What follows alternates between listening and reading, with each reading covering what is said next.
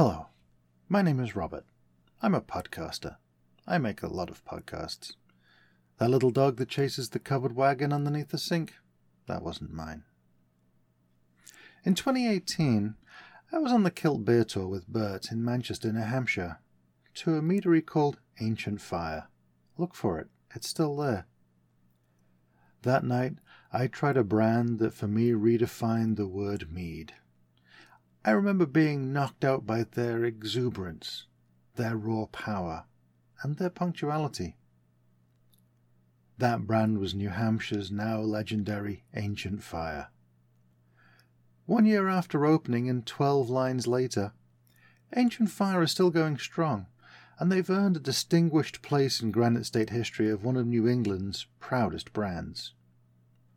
So, in the late fall of 2018, when I heard that Fire was releasing a new line called Much Higher Love, and was planning their first anniversary in almost 1 year to promote that line, well, needless to say, I jumped at the chance to make the documentary, the, if you will, meadumentary, that you're about to hear. I wanted to capture the sights, the sounds, the smells of a hard-working meadery on the road. And I got that. But I got more. A lot more. But hey, enough of my yakking. What do you say? Let's boogie.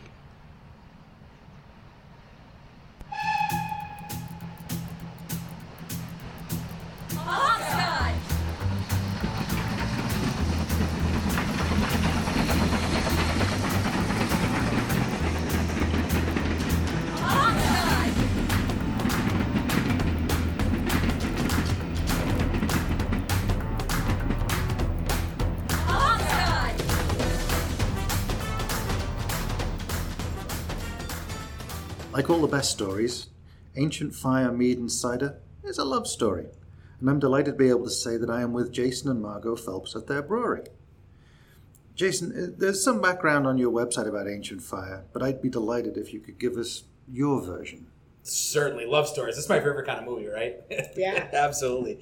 So it is, in fact, a love story because Margot and I are doing this together, and it is most certainly a labor of love. And we obviously were interested in each other before we were interested in homebrewing and being crazy enough to start our own business. We actually just celebrated our 21st wedding anniversary. Oh, congratulations. 23 years. And we started homebrewing after I was diagnosed and treated with cancer back in 2003. Margot asked me if I wanted to appreciate life a little bit more, and work was really not her ideal way of doing so, which is absolutely true. So I said I wanted to brew my own beer. And from there, I started getting interested in fermenting pretty much anything. And then beer judge certification, that looked interesting.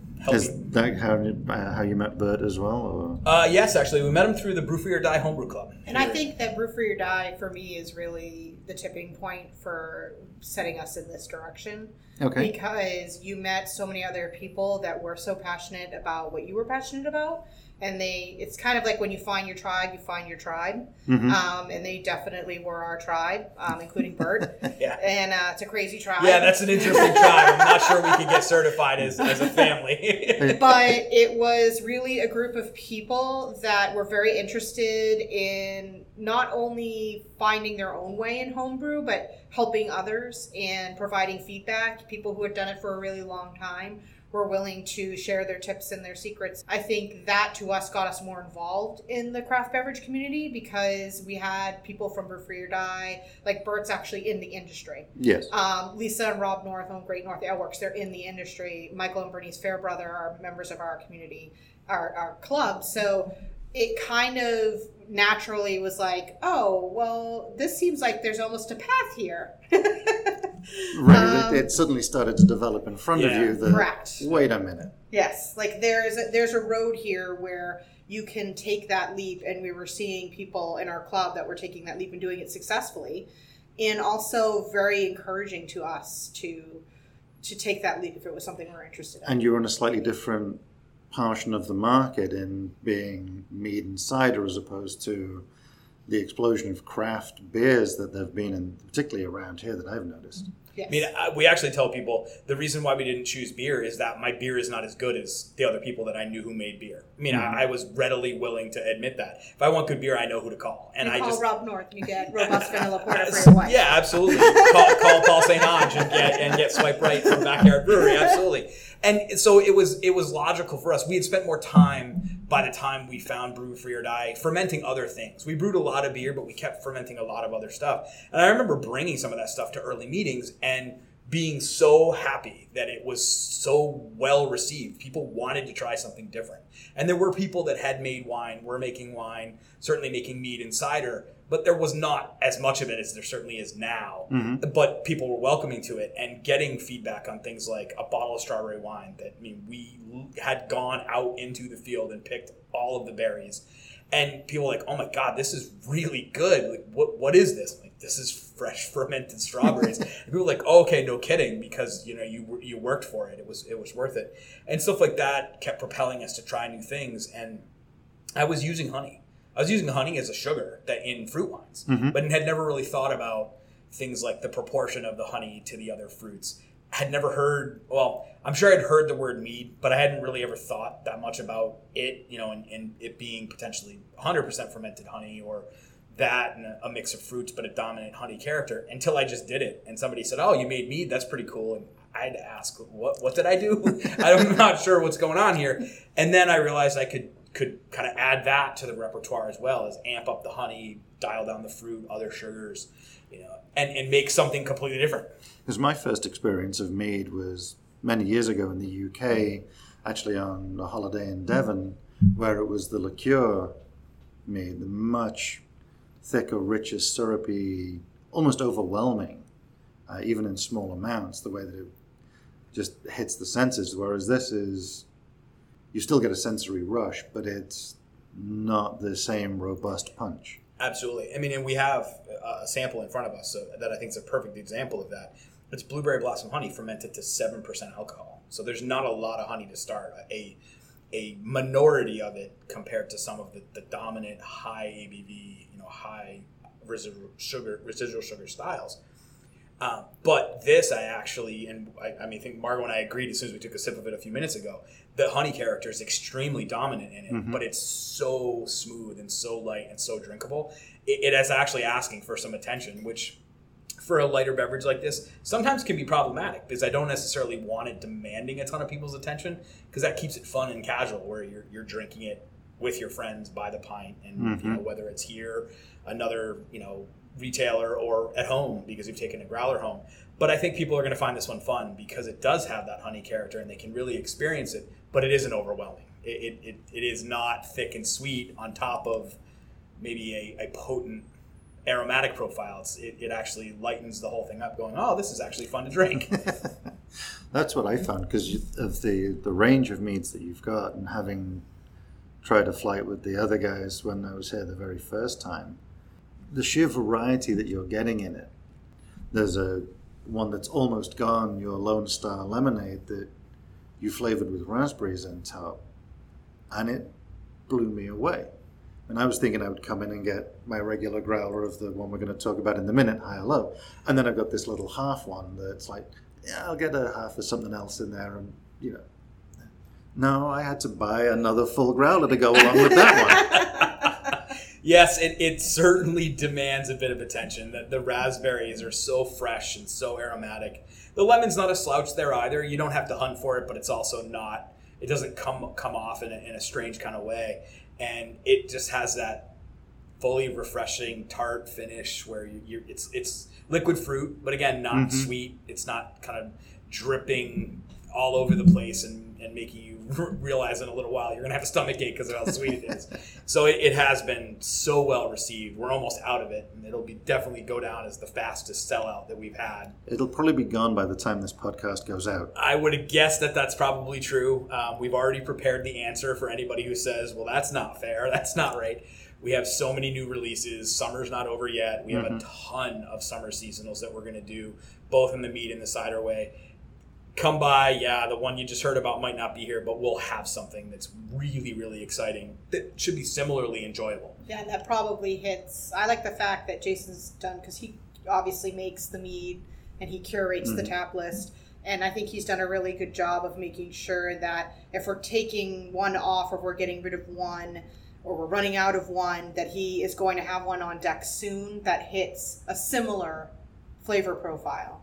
So to me, it's funny, like the one we're going to talk about in a moment, Higher Love, is the Lone Star Lemonade hits that tart sweet like spot the same way that Higher Love hits that. So I think he's done a really good job of making sure that it's like, well, you missed out on that one, but this one kind of hits that same level.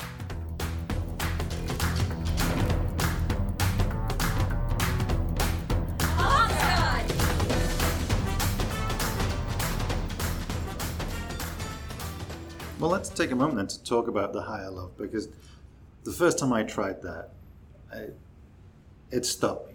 I like this one a lot, to the point that I have to cut it down with cider to make it last. To make it last. I have found the ratio that works for me.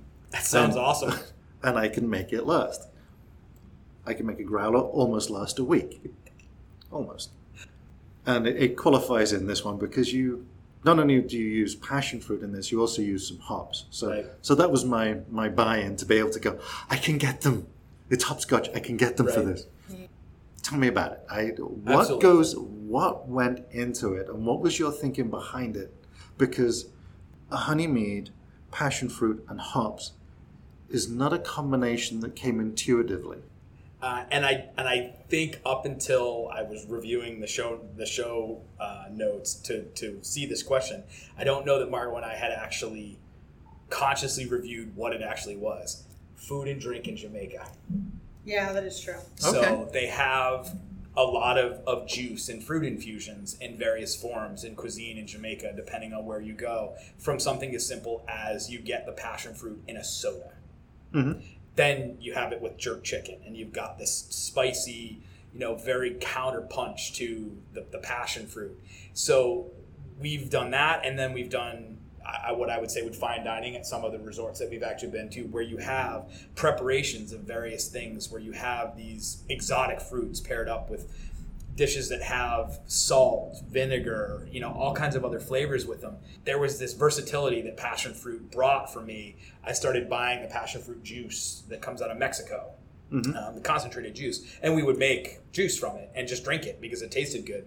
And for some reason, over the years with hops, I've enjoyed smelling them. And one day I just kept smelling the hops, and I don't know if I was smelling passion fruit or I was smelling something that made me think of it and just think back to it. And I just immediately knew that these two flavors have to be smashed together. There's something going to happen here that was fun. Now, was it a particular hop that you were smelling? Because there's, you talk about just hops, but there's so many different hops that... Was it a particular one in there? What I eventually seized on, yes. So I made this hop passion fruit both in, let me see if I get this right, in 2016 and 2017 as a homebrewer. In 2017, we actually made it 5 times because we were piloting the recipe kind of pre-release here. But it also would disappear really fast because it was good, and people found what you came to find with it here is, holy crap, this is good. Can I have some more? Please. Yeah, exactly. And then we were out. So the first year, I think I want to say I maybe used Citra or maybe something like Mosaic, and the hop was a little overpowering for me. So the second time I made it, I had some Pecco hops. So the Homebrew Club, Brew for Your Die, had a hop competition. So one of our club members had organized a group of folks around this and had gotten some hop samples of Pecco hops, and I think they would have come from the 2016 crowd. And they had this awesome cucumber, lime, kind of mint profile to them. And I thought it was very complimentary in a nice, subtle way to the passion fruit, letting the passion fruit dominate, but giving you some things, especially in the finish, where there was some lingering hop flavor. So we used that, and we used those exclusively all the way through last year. Then we used them again here, and guess what? They're 2017, and they're not the same. So this isn't exactly what was originally delivered before. So while I had intent, I didn't necessarily get to that here. but the result was no less enjoyable. It was different. The hops, at least initially when we first put it on top, were way, way more potent than they are now. And I'm not confident that they were actually working really well. So it was nice to know that it could sit for a little while and the hop aromatics would mellow in the way that they would, which brewers hate because they want that forward freshness in their, IPAs, these hazy, late in the boil, post boil, super dry hopped IPAs. They want that. I was actually looking for it to mellow out, so I'm sure I wouldn't have made any friends if I called a brewer, hey, do you guys do anything to mellow out your hops? Because everyone would have been like, why would you want to do that? So when I make it again, I'm actually going to need to do a little bit of hop trial. I'm going to have to go search and see if I can find Pecos from somewhere that have that profile, or potentially find another hop that has what I remember, because I would love to try it again, because I think it would be that much more enjoyable because it was intended in my head to be like that. So is this working with just dried hops, or is this working with pellet hops? So these would be pellets. Okay. So we'll find them and then just kind of dose them like a dry hop to a very limited degree. Hard-earned experience there for anyone who's thinking about doing it. You can overhop mead really easily, and it sucks when you do because you usually can't drink it. So it's a word to the wise, don't overhop your mead. So I probably would check and see if I could find some hops. And maybe I wouldn't use them all exclusively like that. I might actually do something like blend the two versions of the Peco, the one that has the stuff in it that everyone is experiencing now, with some that had what I was looking for before, to create something that has an even more refined experience with all the attributes to it. So, but cucumber, lime, and mint sounds interesting up against passion fruit, but it worked so well. And it's interesting because we've had a lot of people that come in, and I laugh because they come in and they're like, I don't know if I want to try any of those hop meads. I don't like hops. I don't like the flavor of hops. It's not my thing. I don't like beer. And I always say, give it a try, because we don't boil the hops. We use the hops differently, so you're not going to necessarily get that bitterness. You're going to get like the aroma and the flavor. And nothing makes me happier than when someone who is like adamant that I hate hops, and they try Higher Love or Leaping Off the Ledge or Hipster, and they're like, oh my God, this is really good. And they'll pick out something that's specifically the hops. Like Leaping Off the Ledge, they'll say, oh my God, it's like grass is being mowed right next to me, and I'm outside and I'm sipping it in the sun, and I'm like, and that would be the hops. Right. So they didn't know they liked hops. Yeah. And I came into it as a complete hop head. If you've got an IPA and you put more hops in it, I still think there's room for a few more. You're not alone. I know that my palate has been headed in that direction, so that a lot of beers that I used to enjoy just feel way too malty now and heavy, and I just want more of that side of it. And so initially I was expecting something that was going to be a lot hoppier, but it wasn't, and I was happier with the result that you did produce. Yeah, people who really like hops like Higher Love.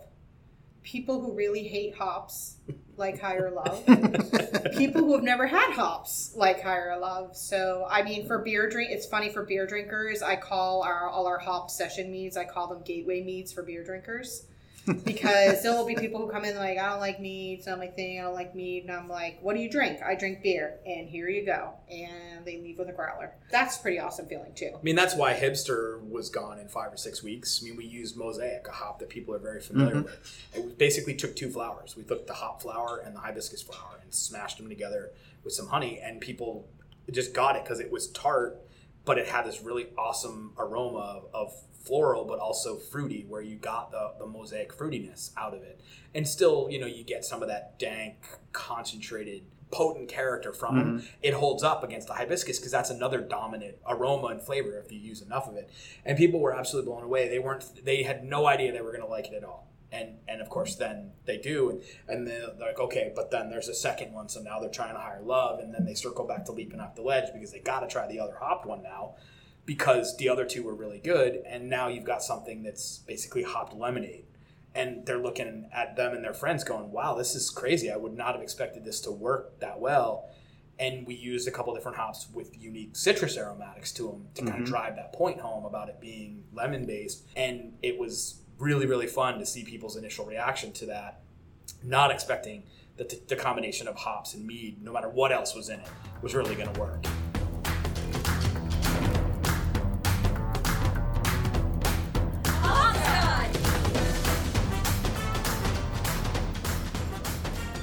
Hopscotch podcast is sponsored by Burt's Better Beers. Burt's Better Beers is located close to Exit 9 North off I-93 in Hooksett, New Hampshire.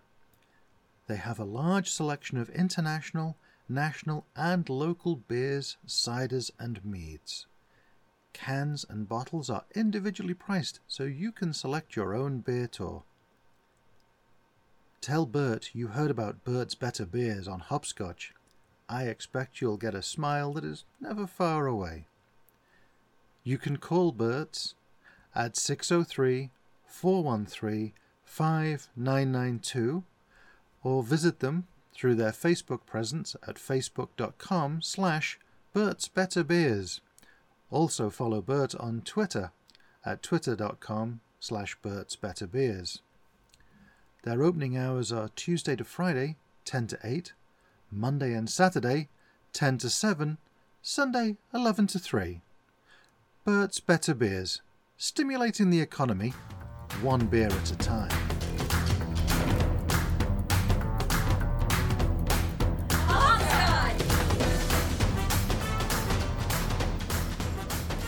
We've got more to go. I've got a freezer full of hops, and we just got to figure out what to do next. We got a little bit of growing pains in the next couple of months, and then the experimentation is probably going to be back to rolling out. We could do a single hop series. We could do a leaping off the ledge sort of showdown where we could just use a bunch of different versions of that same recipe with individual hops. Mm-hmm. Some of the ones that we got, the aromatics on them will be so distinct you won't think it's the same beverage at all. You wouldn't think it was the same recipe merely because the hops alter it. It's one of the things that I've also noticed as well in brewing. Although the recipe looks simple, it's the delivery on it that is so nuanced.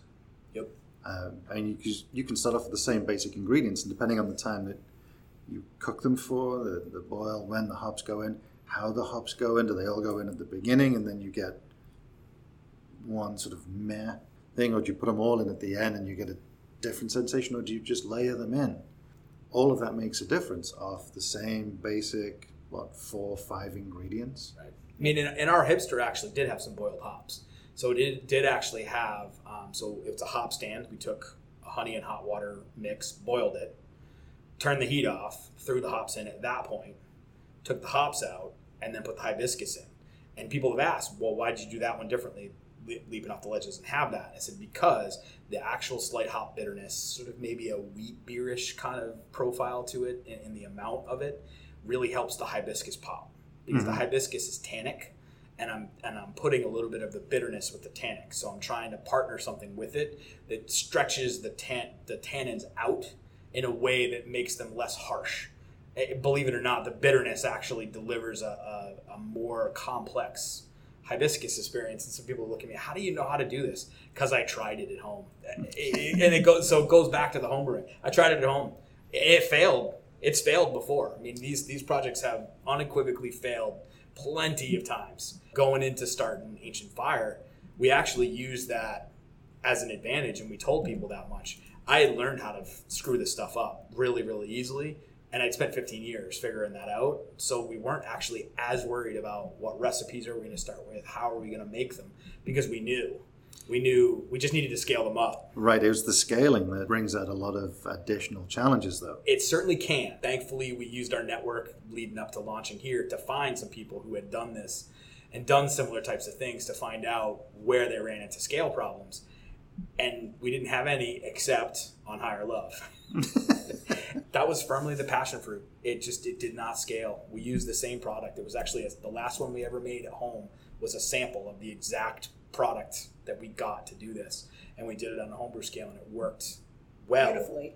Well, it was good. Yeah, we looked back and we realized that there was a sedimentation issue with some of the passion fruit, but it delivered such an amount of the flavor that we were excited with the result, where we weren't really paying attention to it. And it wasn't as noticeable. At 5 gallons, you magnify that by 40. Mm-hmm. You start looking at a pile of sediment going, oh, okay, that's actually a lot bigger than I thought it would be.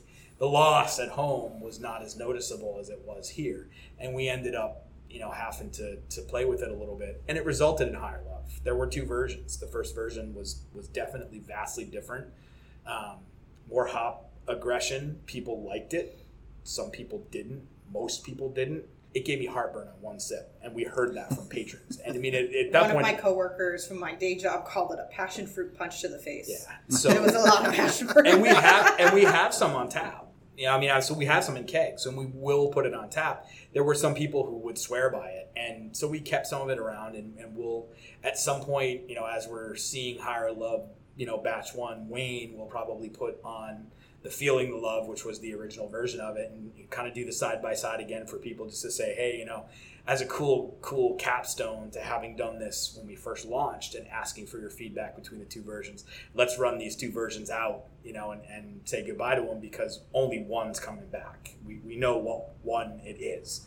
It's the one everyone's drinking right now, and everyone absolutely loves it, and that's what we'll make. Spoiler alert, it's the one you like. Yeah, exactly. It's Higher Love, everybody. there's no secret there. So I would say, though, when it comes to asking him, because people ask that a lot at the tasting room, like, how do you come up with these flavors? And everything's really varied.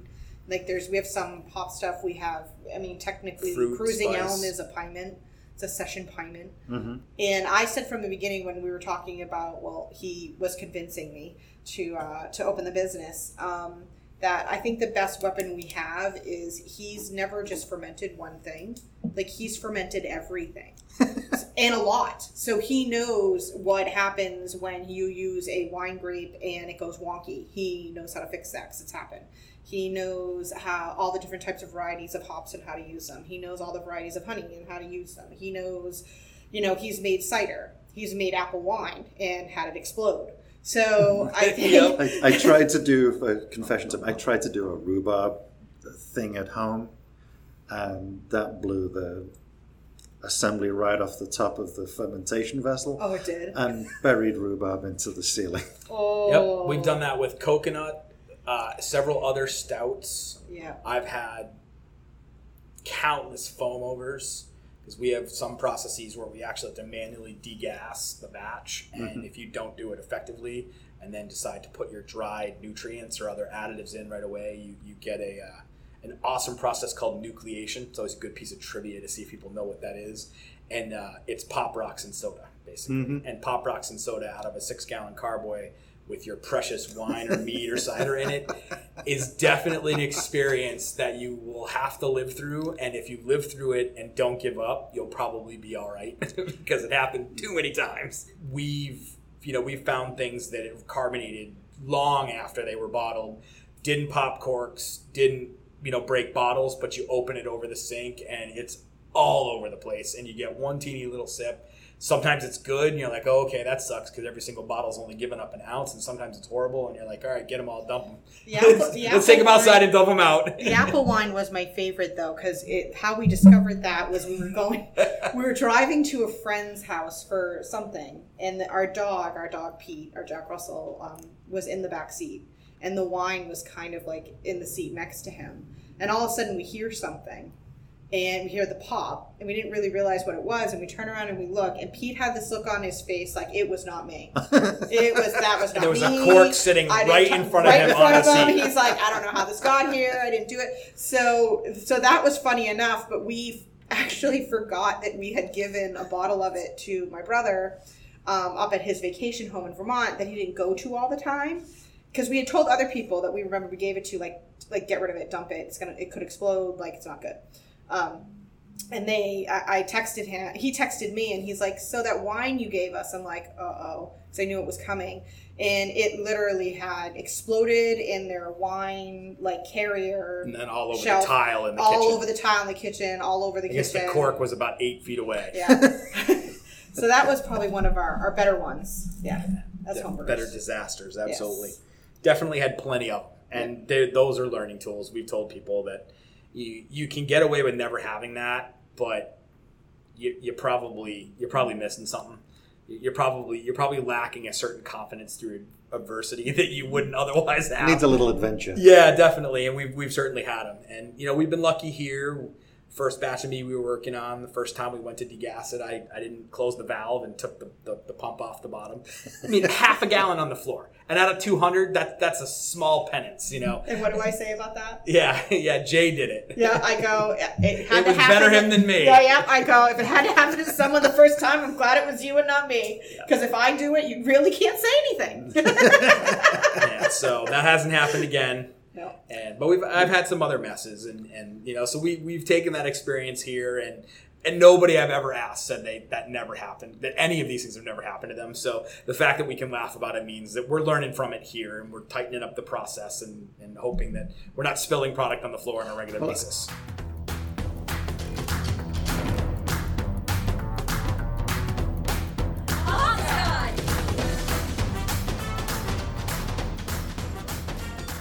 I wanted to circle back just on that point. I mean, because you talk about learning experiences, but I mean, you're learning here for yourself, but you've also been teaching in a few places. That's true.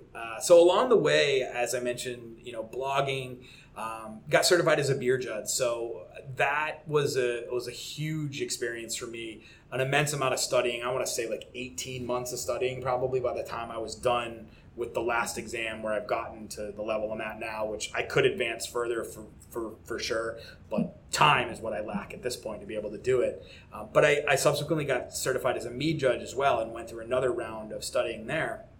And once I got to the point where I could really leverage that information in teaching other people to help out with local competitions. So great, Brew Fear Die does the New England regional homebrew competition, and then Michael Fairbrother and a group of folks from his company Moonlight and others have put on Mead Free or Die over the years. We need to mint new judges, and we can't always expect people who have gone through the training and gotten certified, so we need to teach them. So once I had gotten to the point where I was comfortable with that information for myself, I was able to turn around and translate that into a series of presentations that I've done for groups of judges for both competitions to help prepare new judges for the mead side of the house, because it was growing so fast. I mean, in a lot of ways, our club was the one fueling that, because we were all competing against each other because we were making a lot of mead, but we all needed to learn how to judge it. And I told people right out of the gate, your incentive is, it helped me make better mead. So, you know, get on the bus with this, and you know, you're going to start chasing the same dream I had, which is you can turn this knowledge into real, you know, useful changes in what you're doing if you turn your skills against your own mead at home. You know, you don't need anybody else to necessarily tell you a lot of things. You can figure out yourself.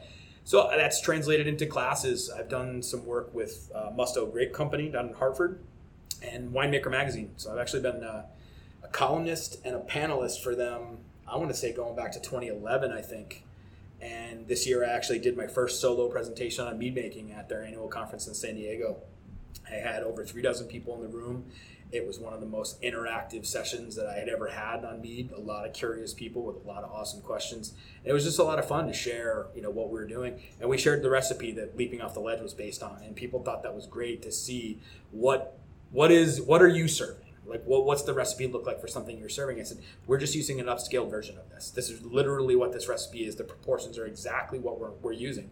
So you can make this hopped lemonade for yourself at home. And that was so fun to see people's eyes light up going, wow, that's actually really simple.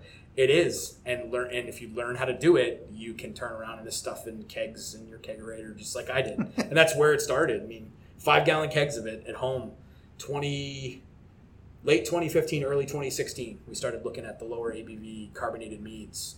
And I've written an article for Brew Your Own magazine about it, because there are some interesting things to keep in mind about this mead compared to other styles. When you take a look at the recipe and really understand how it's going to execute, you're going to reach dryness. You're going to definitely deal with things along the lines of thin body. I mean, people love beer, and craft beer has so much body in some cases, even for beers that are relatively light. And that's all that unfermentable malt sugar that people don't really understand is sugar, because it doesn't taste sweet.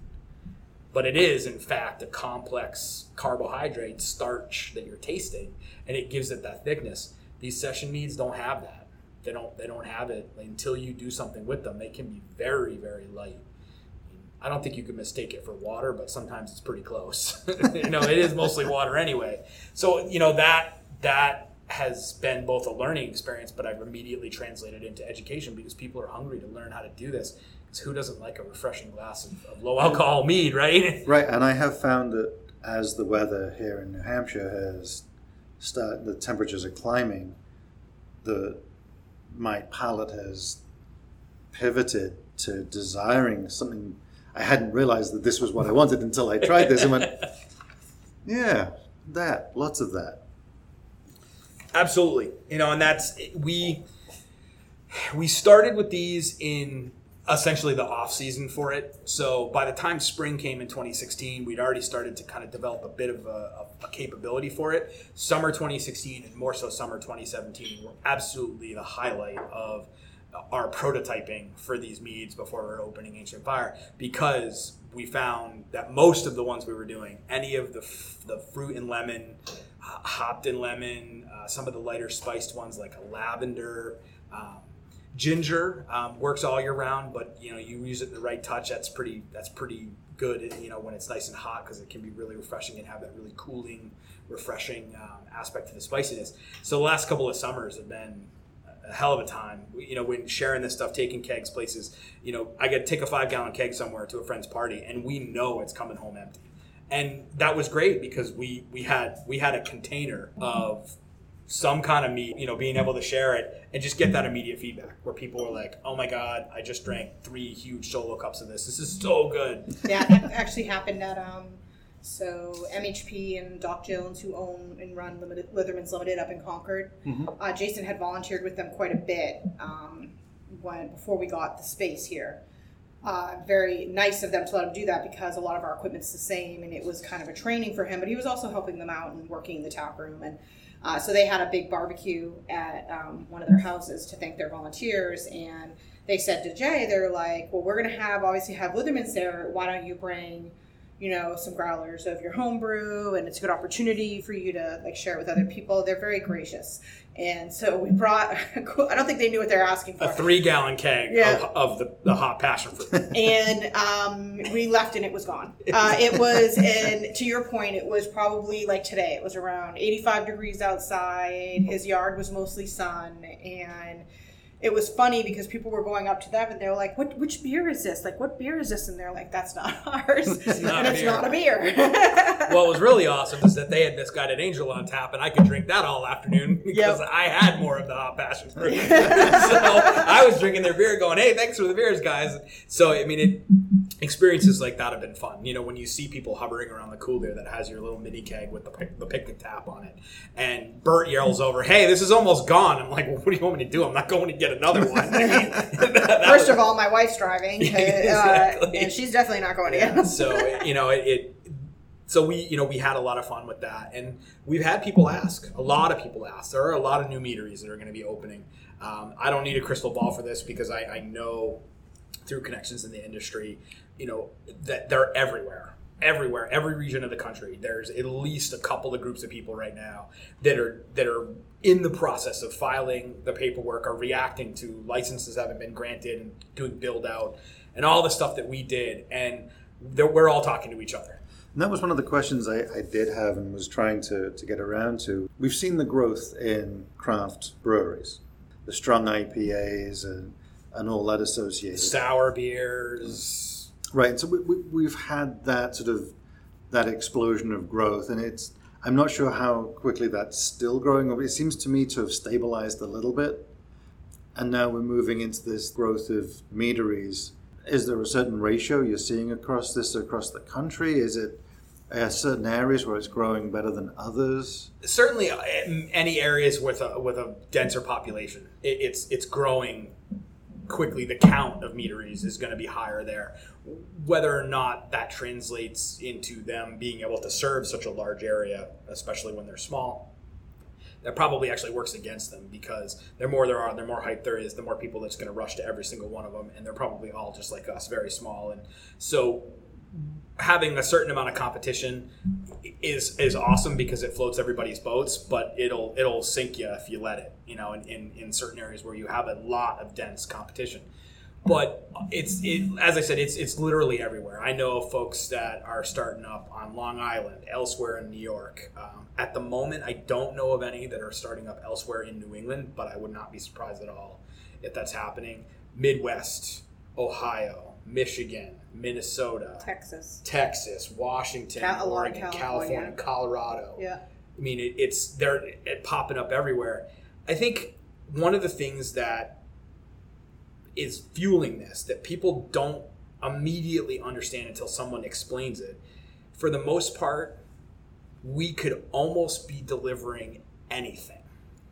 It doesn't have to be mead or cider. It would have to be a locally made, assume some amount of locally sourced for anybody that lives in an area where there is some type of agriculture, handcrafted small batch beverage. Mm-hmm. And this was cemented for me earlier this year by the economist for the Brewers Association. I sat in on a presentation he did, and he actually said that everyone in this room typically thinks they're in the beer business, but that's actually not true.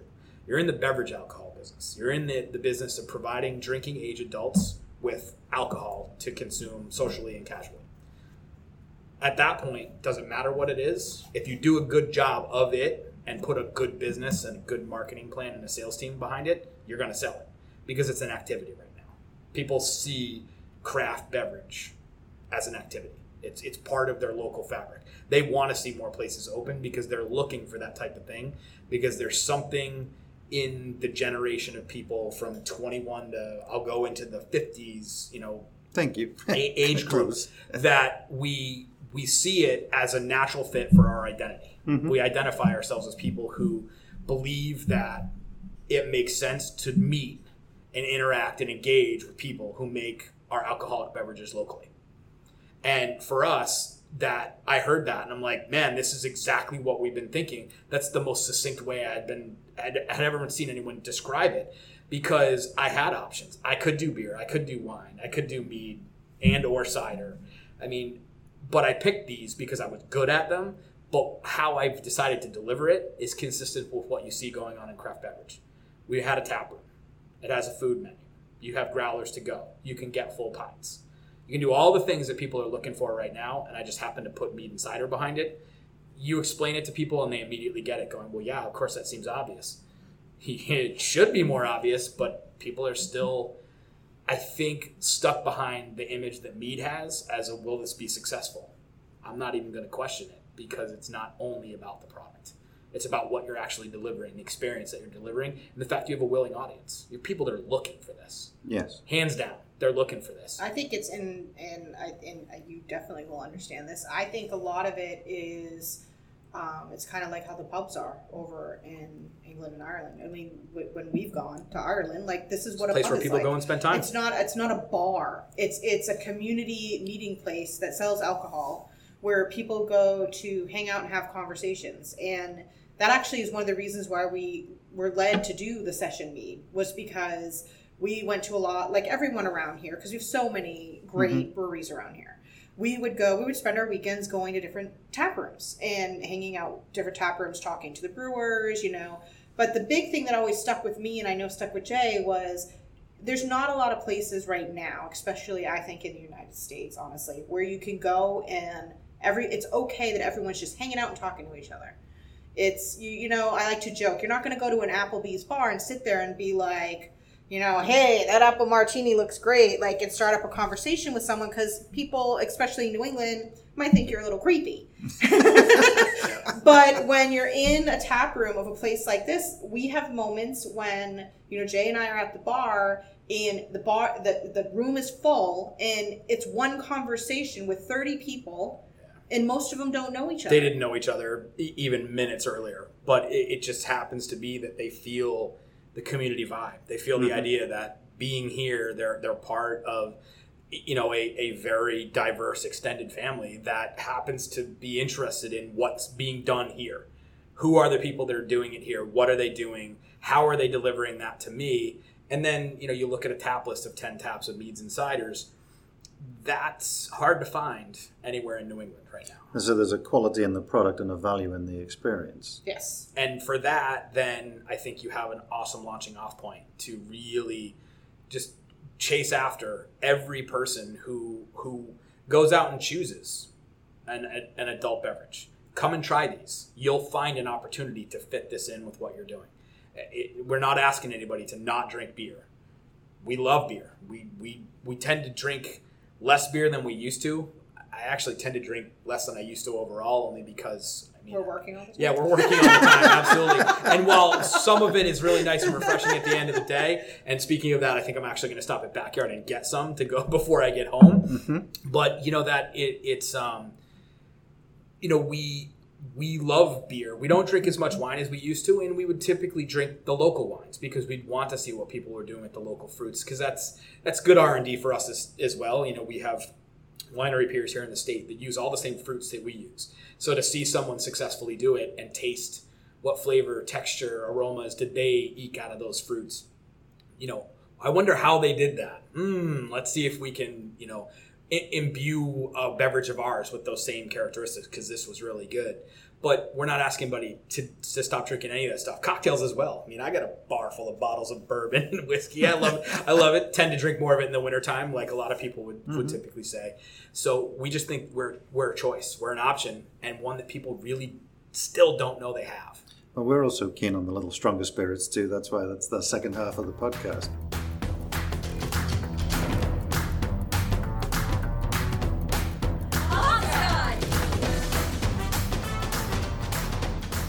The Hopscotch podcast is sponsored by Burt's Better Beers. Burt's Better Beers is located close to Exit 9 North off I-93 in Hooksett, New Hampshire. They have a large selection of international, national and local beers, ciders and meads. Cans and bottles are individually priced so you can select your own beer tour. Tell Bert you heard about Burt's Better Beers on Hopscotch. I expect you'll get a smile that is never far away.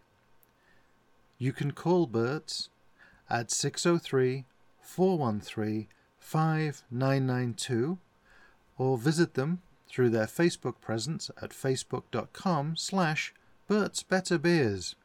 Also follow Bert on Twitter at twitter.com/Burt's Better Beers. Their opening hours are Tuesday to Friday, 10 to 8, Monday and Saturday, 10 to 7, Sunday, 11 to 3. Burt's Better Beers, stimulating the economy, one beer at a time.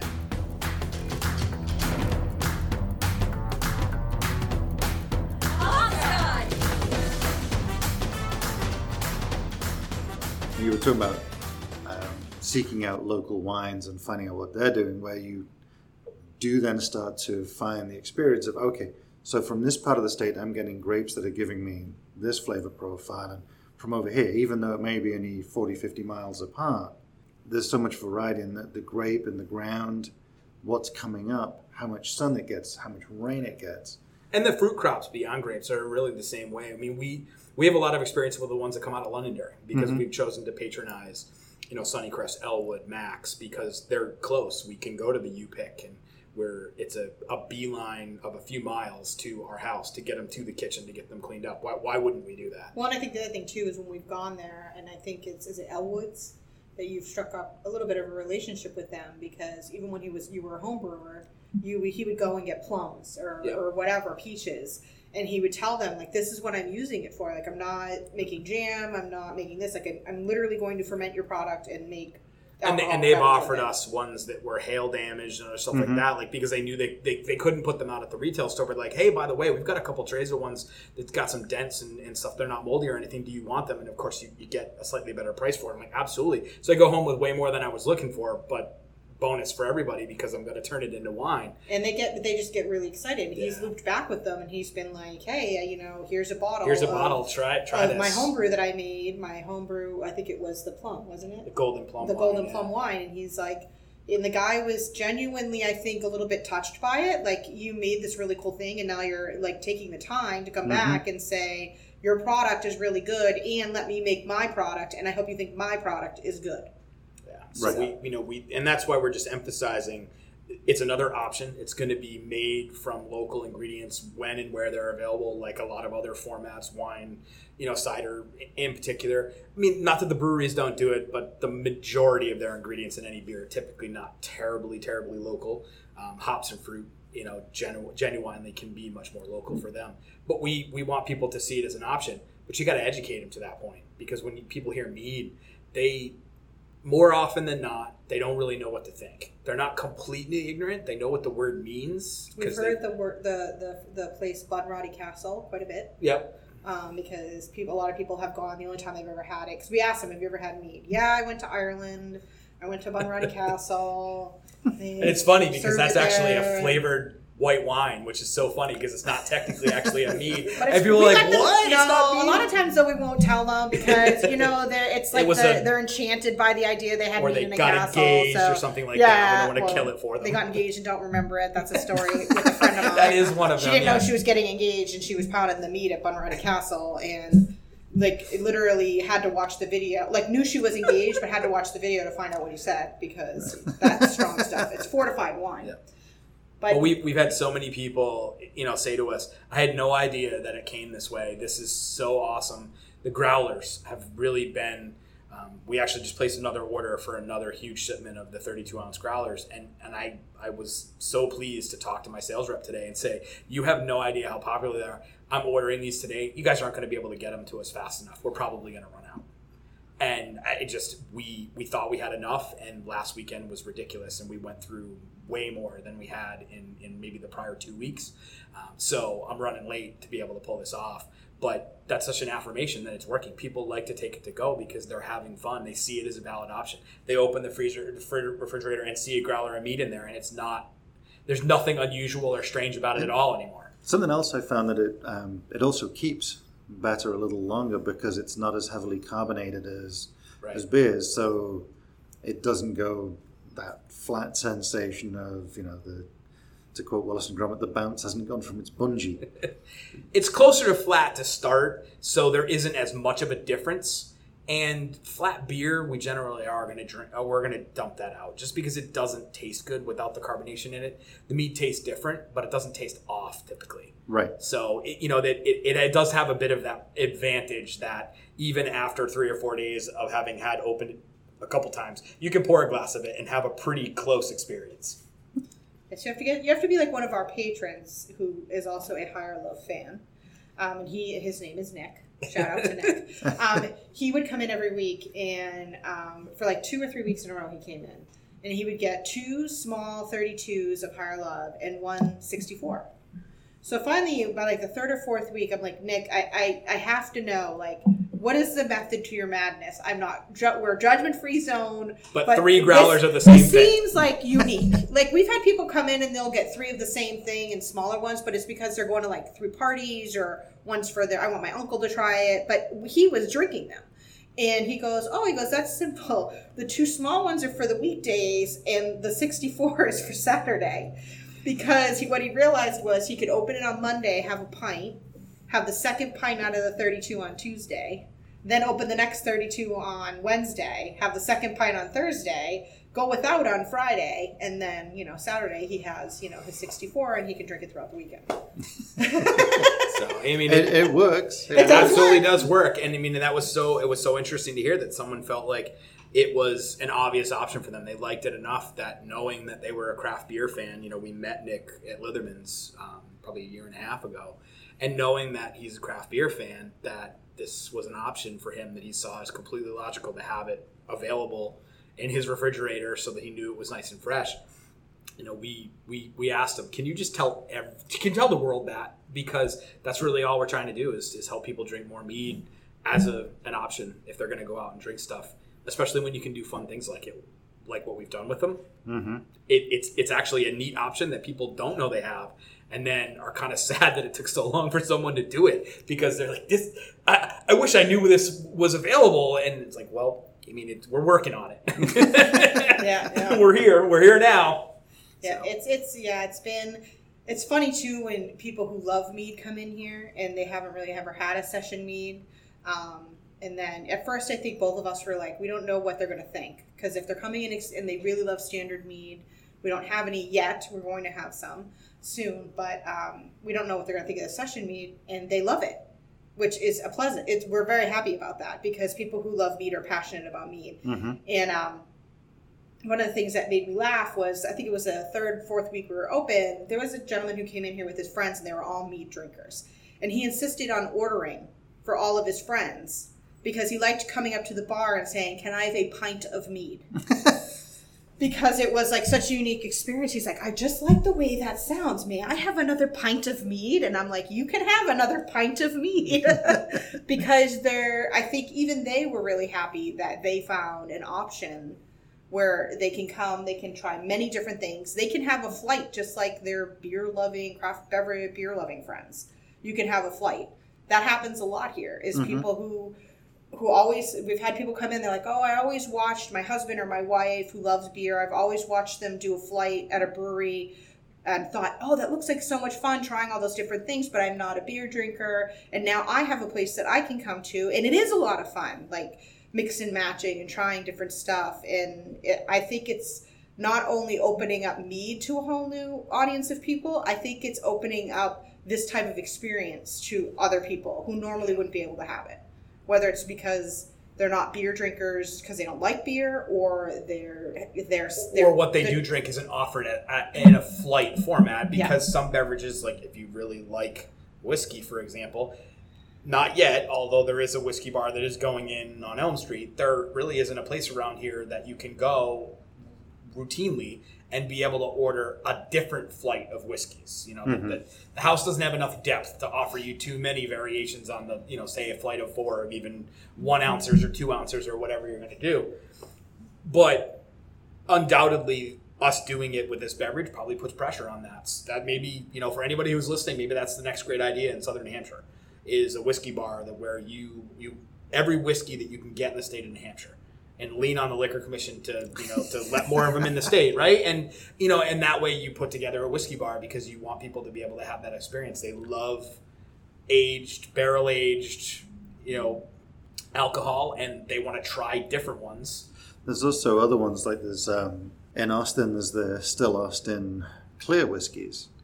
So it's a much shorter lead-in time to prepping the product and being able to present it than having to wait 10 years to be able to say, okay, here, finally, thanks for waiting, everybody. Here's our whiskey. That seems to be a way for new distillers to be able to come into that market and be able to present something new.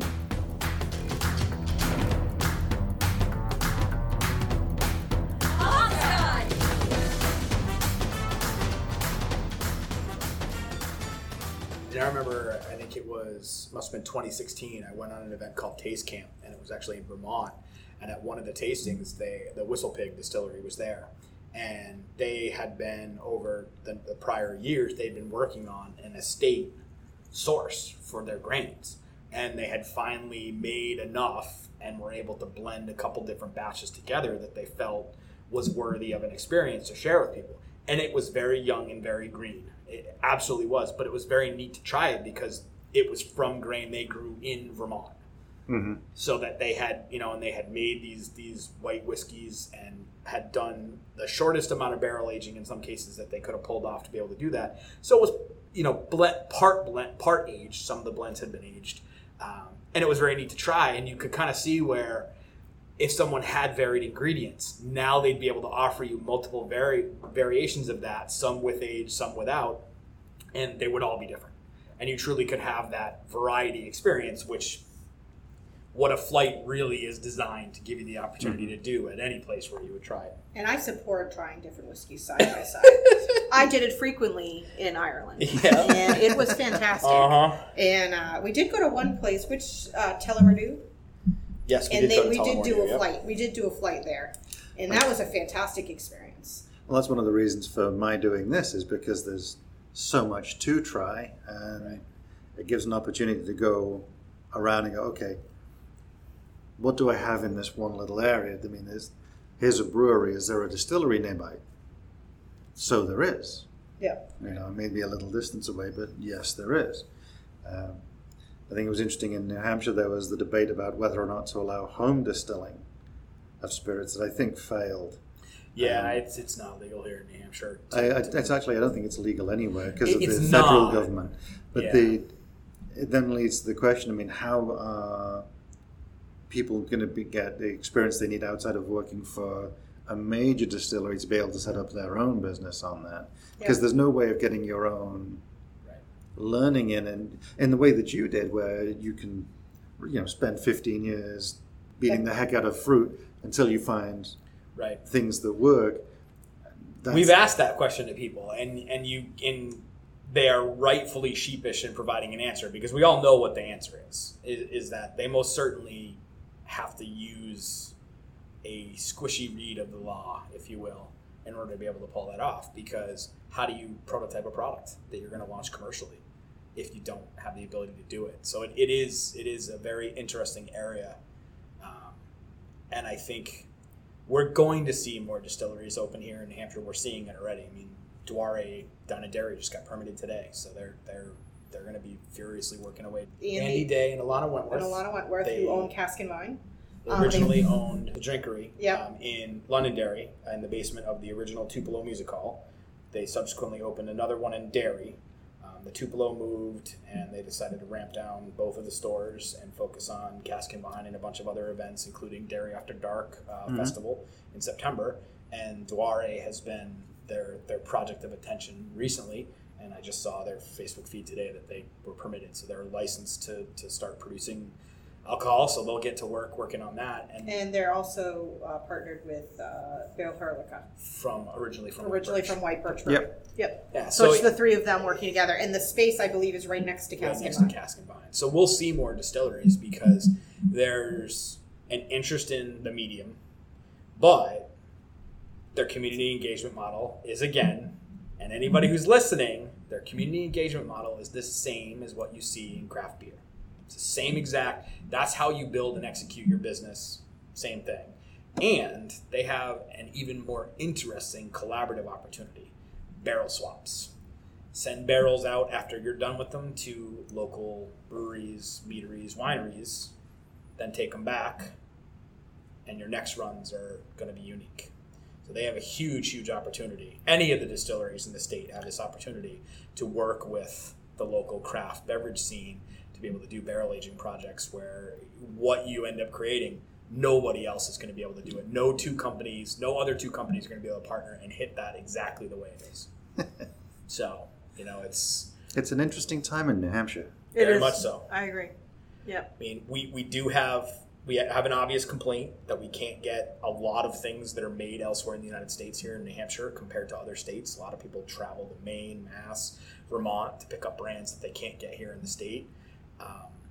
That's a story worthy of exploration to understand the root of it. And once you do, you realize that it's how liquor is organized and controlled in the state is one of the areas where there's bars that are set that some people choose not to leap over to be able to do that. It does make it amusing when we do get something new. So I know, everywhere, all I hear is everyone's all excited that Sip of Sunshine is finally available in New Hampshire. It's like big doings in the beer community. That it's available here, but So, like, I don't none have of to us have drive been to starving Vermont. for it. We've all had it. We've all gotten it whenever I we think wanted it's to. more right? like, I don't have to pay my brother a premium in all his gas and food expenses so he can drive to Vermont and get me a case. So Or where you know somebody who knows somebody who knows somebody Yeah. that's passing through there on the way back from somewhere else. Correct. Putting the call out on Facebook like, hey, I'm driving to Vermont. Who needs something? and while I think what we say and how we're describing our experience absolutely is on the side of choice and variety. We absolutely are. That's what we exude. That's our business model. But I guess the law being what it is in New Hampshire, what I would like consumers to understand is, yes, there are constraints. Yes, it's worth being upset about them if your favorite thing isn't available. But check out what we're actually making here in New Hampshire, because until some of us are big enough, it isn't available anywhere else. Drink your special thing in your you state have that no an one else can advantage, get. Right. Because you can drink New Hampshire products that aren't available anywhere else. The Sips of Sunshine in New Hampshire that haven't reached beyond the state of New Hampshire, which there are plenty of examples of that, should be the thing that you're thinking about, because you can get it.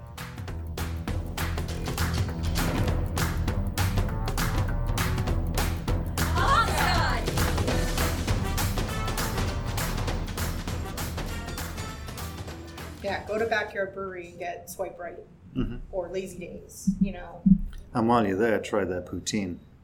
Yeah. Oh, we just had that on Saturday night. Good. With the pulled pork on it. Oh, We did not get the Because pulled we got the pork. trailer did. park nachos Because we as got well. the trailer so pork nachos, and it was like, double pork situation. post taproom eating, trailer pork nachos are usually my go-to, just because I love the way they taste after a long day Yeah, of working. we always tell you. So we're on Saturdays. We're open 11 to 7. So Yes. we're here at 10, and we're probably leaving at 8. And we love the guys at Backyard Brewery. The owners, Marcus and Joy, are fantastic people and It's huge a very supporters. good place to go to. Yep, and it's a nice environment. The beers are really good. Paul St. Ange is the brewery, is a friend of ours, and they've had us on tap. And so we stop there every Saturday night, and we always say to each other, like, today's the Saturday that we're actually going to eat something while we're working. It never happens. So by the time we get there, the two of us are like to the waitress, we're as nice as possible. Bring all the appetizers. But inside we're thinking like, put the food on the table and move away quickly. And maybe a bigger table. Yeah, exactly. Can we have a table for 4? It's only 2 of us, though. Yeah. It's always, let's go to Backyard and eat all the things. That's what we say when we close up for the night. But there's lots of other interesting pieces of our story. One that's we've talked about quite a bit recently is we are a family business. We are in the process of doing what we need to do to actually hire taproom staff. And the first person's actually going to be Margot's niece. So we actually are Who I think was here when you came. My niece Natalie, I think, was the one that was yes. helping you. Yes. So Yep. we're certainly making a step where we can truly say it's a family business beyond our family unit, since it was anyway. But to hire some additional family members. We also have another interesting family wrinkle as well, is that we're actually powered by my fraternity, Alpha Theta, from Plymouth State College. So Steve, otherwise known as Doc Jones of Litherman's Limited, is a fraternity brother of mine, and we reconnected over beer judging. We actually met in the parking garage in Nashua heading into Martha's Exchange for beer judging, and I'm like, Steve, what are you doing? He goes, I'm a certified beer judge. I'm like, I'm working on it too. We hadn't realized that we were homebrewers. We had been homebrewing. He lived in Concord. We lived very close to each other. He had some of my homebrew beer in 2007, we think, and the timeline of who might have started, because I started years earlier than that, he doesn't recall telling me too much about what he had been doing at the time, and then he really got into it after that. So he's been a huge resource for us, and obviously his partner, Mike there, has been very helpful. And then at Litherman's, I've reconnected with some fraternity brothers, and including connecting with some that I didn't know when I was there. And one of them, Dave, now works here with us as my production assistant. So Let's use works in quotation yeah, it marks. works. We both work. He volunteers. He volunteers. So that's been really cool. A number of my fraternity brothers come in fairly regularly. My family, someone in my family Yep. is usually sitting at the bar at some So- point. I actually say I see more of them now than I did before. Well, now you can provide them with an incentive to come visit. Right, Exactly. yeah, and they have to pay for it too, which is really cool I'm for like, us, because that changed things dramatically. I think they just like the fact that I have to wait on them personally. Yeah, I think probably. that's a lot of it. So we definitely have a family at the core of this community, and it's kind of neat when those people are in here because they know more about what we're doing.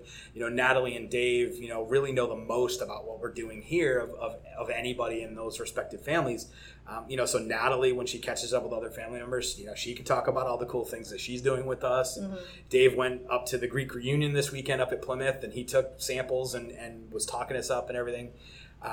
Dave and I work out back in the mornings and blast blues music. That's another thing. That's always a good thing. Yeah, I mean, we can agree on that and wholeheartedly, and we're always looking for Amazon stations that have blues music so we can play while we're working out back. And it's always interesting where we're thinking about songs and where did we hear it first, or what movie was it in, or what does it make us think of, and whether it's traditional blues or bands that have a reputation for being bluesy in that regard, Or some nice Olivia Newton-John. Yes, and that's the pop culture references we do a lot with movies. I mean, if you look over my shoulder, there's a poster for the movie The Warriors, which most people have never heard of before, and it's a perfect example of a bad, horrible movie that's just so awesome that you have to watch it. Like, you have to see it, and if it resonates with you, you'll watch it over and over again. And totally ignore the fact that it's horrible. And it's funny because we've had one of those conversations we had where it was like the whole room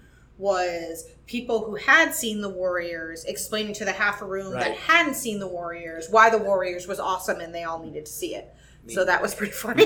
And the pop culture infusions are making their way into product names. I mean, Lone Star Lemonade, that came from Spaceballs. And we use that Spaceballs memes and stuff for the promotion of it, you know, the week before the launch. And when people tell them that it really caught their attention because they laughed. You know, and they said it kept one woman, she's like, I had to come in and try it because it kept showing up in my feed. And every time I saw it, I laughed. Right. So I figured I had to come in and try it. And we've got stuff coming up with Dazed and Confused. So, I mean, I remember the first time the Sweet Emotion from Aerosmith came on out back.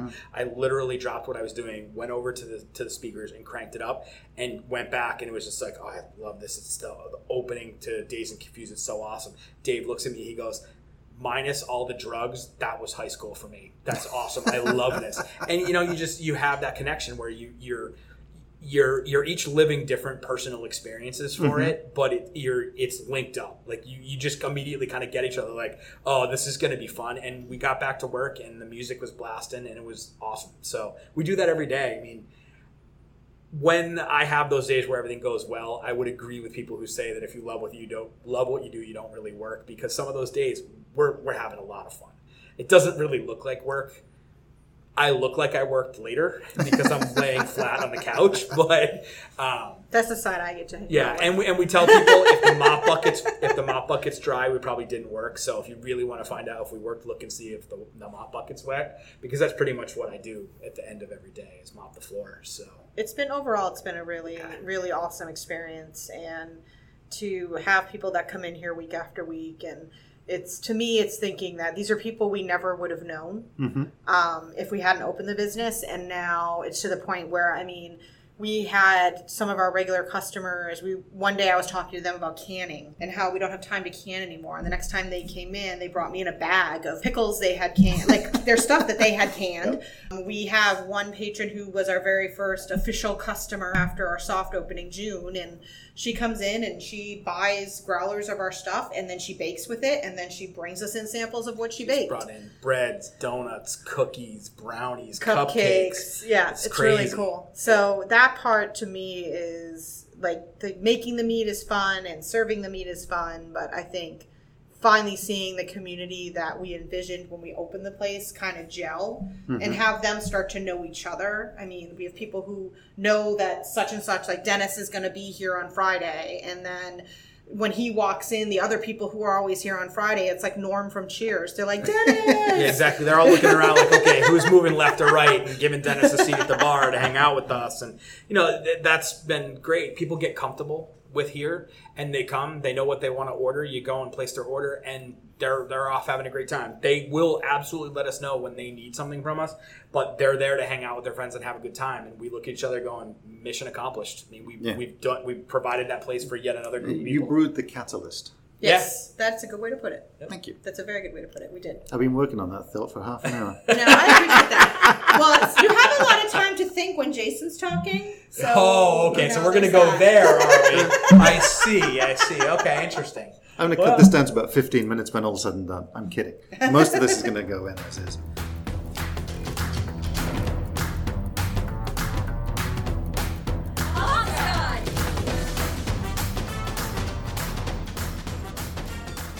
The other thing I think we should just briefly at least mention is that while everything here that you have is on tap, you do have some products that are available elsewhere, because you guys are not open 24/7 yet. Yes, right. As Jay, as Jay touched on, we are indeed a family business. So I am still working full time and doing this. And so the one day that we really decided, our agreement going into this, you should all, any husband and wife, or husband and husband, or wife and wife starting a business together, this is my advice. Have a little bit of an agreement of upfront of what's like not negotiable. And we just decided that Sundays are our day. You need not only to relax, but also to do crazy things like laundry and grocery shopping and, pay bills. So we're mop the floor. Yeah, mop the floor at home. So we're open on Thursdays and Fridays from 4 to 8, and then Saturdays 11 to 7. We are very lucky that we had some people contact us pretty early on about carrying our product in bottles. So now we have 4 products that are available in bottles, and they're available at 8 Yep. 8 different bottle shops in New Hampshire. Craft Beer Cellar, Flight Center, Beer Store, Bert's Better Beers. You may have heard of that. Yeah, you might have heard of Bert's Better Beers. You might know him. Yeah. He's a big deal around here. He's the biggest deal around here.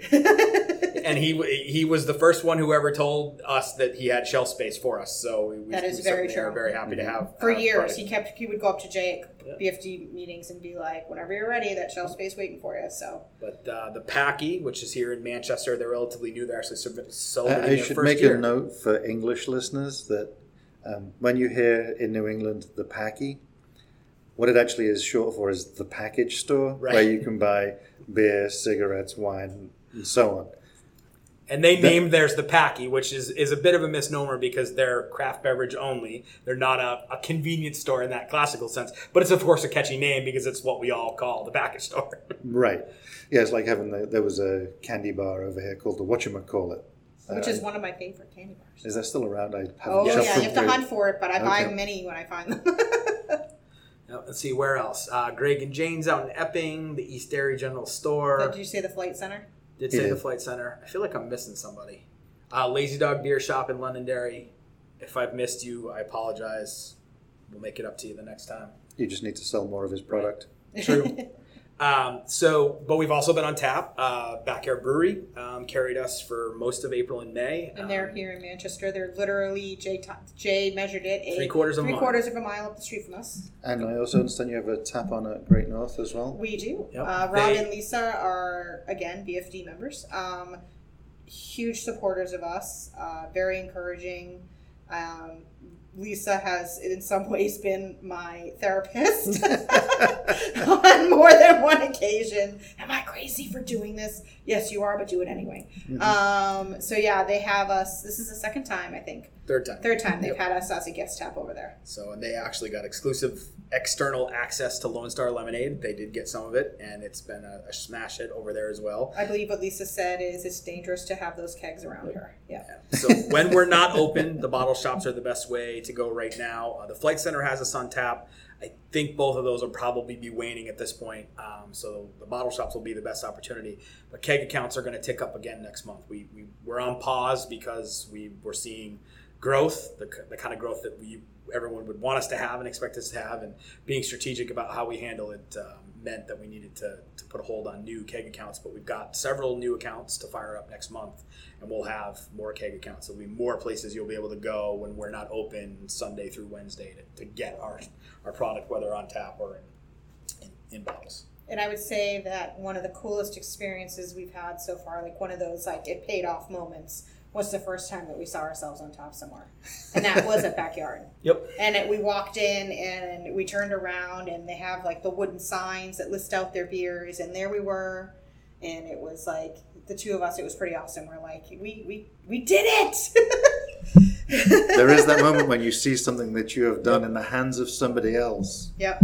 When you see like Bert's Better Beers post a photo of your product, and say new in stock. Those are pretty cool moments. And when you very do that exciting. at enough places, and enough of them put it on Twitter, Instagram, and Facebook, that accounts that you haven't gotten to yet actually call. And then you ask, how did you find out about us? Because of all of the craft bottle shops that we follow that keep posting pictures with your bottles in them. And we would like to have them too. So like, yes, we can do that. Right now we don't have anything to sell you, but yes, we can do that. So it's that viral aspect of it with getting out and getting the product out there has been really cool to see too, because it's growing itself, because people are buying it, people are calling back to find out, and unfortunately right now what we don't have to sell them, and so that means we're queuing people up for the next round, which is great because we know that we have demand. We definitely geek out over like some of the stuff that happens, like our first farmers market. Because we talked like years ago when we would go to Vermont. His parents had a vacation house in Vermont, and you'd go to farmers markets up there, and there was this guy that was always selling his wine, and Jay would be like, "That's gonna be us one day. We're gonna do that one day." And we had our first farmers market a few weeks ago, and we're gonna be there in Derry Artisan and Farmers Market. We sold out. We're bringing more product. We'll be there the 4th of July. And then for me, a big moment that I actually got like I nerded out so much I got emotional was the mayor of the city of Manchester came and did our ribbon cutting. So I'm from Manchester and I grew up in Manchester. What did I say? 3rd generation Manchesterite. Even though we live in Londonderry now, but for me to have like my business, like have the mayor there, that was pretty cool. That's dream come true. Bucket list. Bucket list. Lovely. Probably wrap it up here. There's, I think, still more of the story to be told, but we've talked for an hour and a quarter, almost non-stop, and thank you both for that. It was quick. It did. It's a lovely story. It's a beautiful place. I love coming back here. Thank you. I'm not sure how many times I've been here now, but I'm starting to become, at least in my own mind, a regular. You are. Yeah, absolutely. definitely No, are. I think you're probably 1 week away from us wondering when we don't see you where you are. Because we have several people. It takes like 3 or 4 weeks. Yeah, and we've actually had some now that they've actually messaged us on Wednesday saying, hey, we're actually going to be away. Don't worry.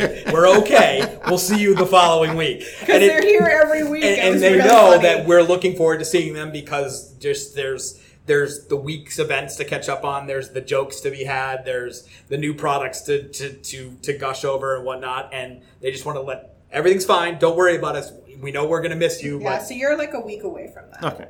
Come in like 1 or 2 more times. We'll get to that point. Where and then we're like, I hope he's and then okay. when you said you were going to be away in August, we're like, oh, where is? Oh, everything's okay. Where is he? So and that's such a cool. It's such a cool thought that you've made friends with so many people that you have a regular standing appointment with them. Like that at some point over the weekend that as long as they're not away or don't have all of the thousands of other plans that they could certainly have, that they're gonna come in and they're gonna hang They've out. put you as a fixed point Right. on their schedule. And Yes, we which love is it very because we're gonna hear the stories of their week, the jokes about the family, the friends, and all the other things that they're doing that just makes life fun. And you're gonna hear that from them, and it's enriching because you get to laugh about it because we all have that. Yeah. We all have it, and it's fun to hear it being bantered about in the tap room.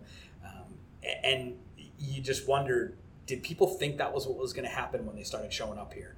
I'm sure for most people, they weren't sure because they didn't know what we were all about. And they realized that, well, they're not really all about something that is exclusive to us. It's actually, we're included in it. Mm-hmm. We're kind of all about each other.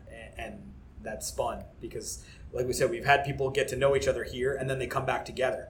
And we're looking at them with the slanted eye going, wait a minute, you guys didn't know each other previously, right? They're like, no, we met here. Awesome. Okay. So cool. I'm just waiting for the first proposal. Yeah, we'll have one, I'm sure. I'm sure we'll have one, right?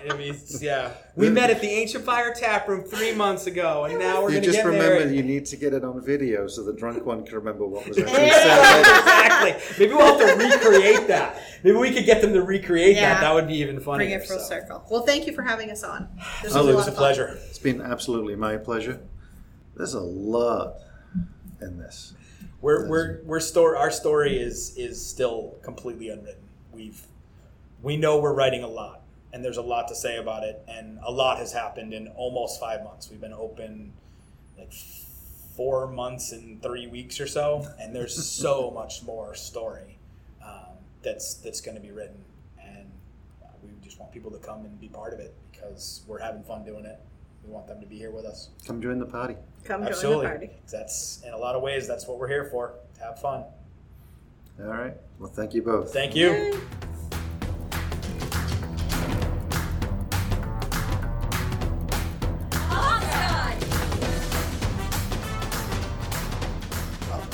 With that, we hope that you've enjoyed this episode and the others in the series, and you can find out more information about these locations.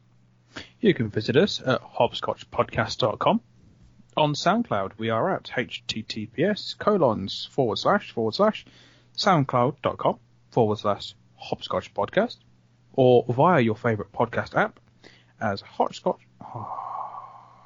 Caught me out, tongue twister. Or via your favourite podcast app as Hopscotch Podcast. Look for that grey logo.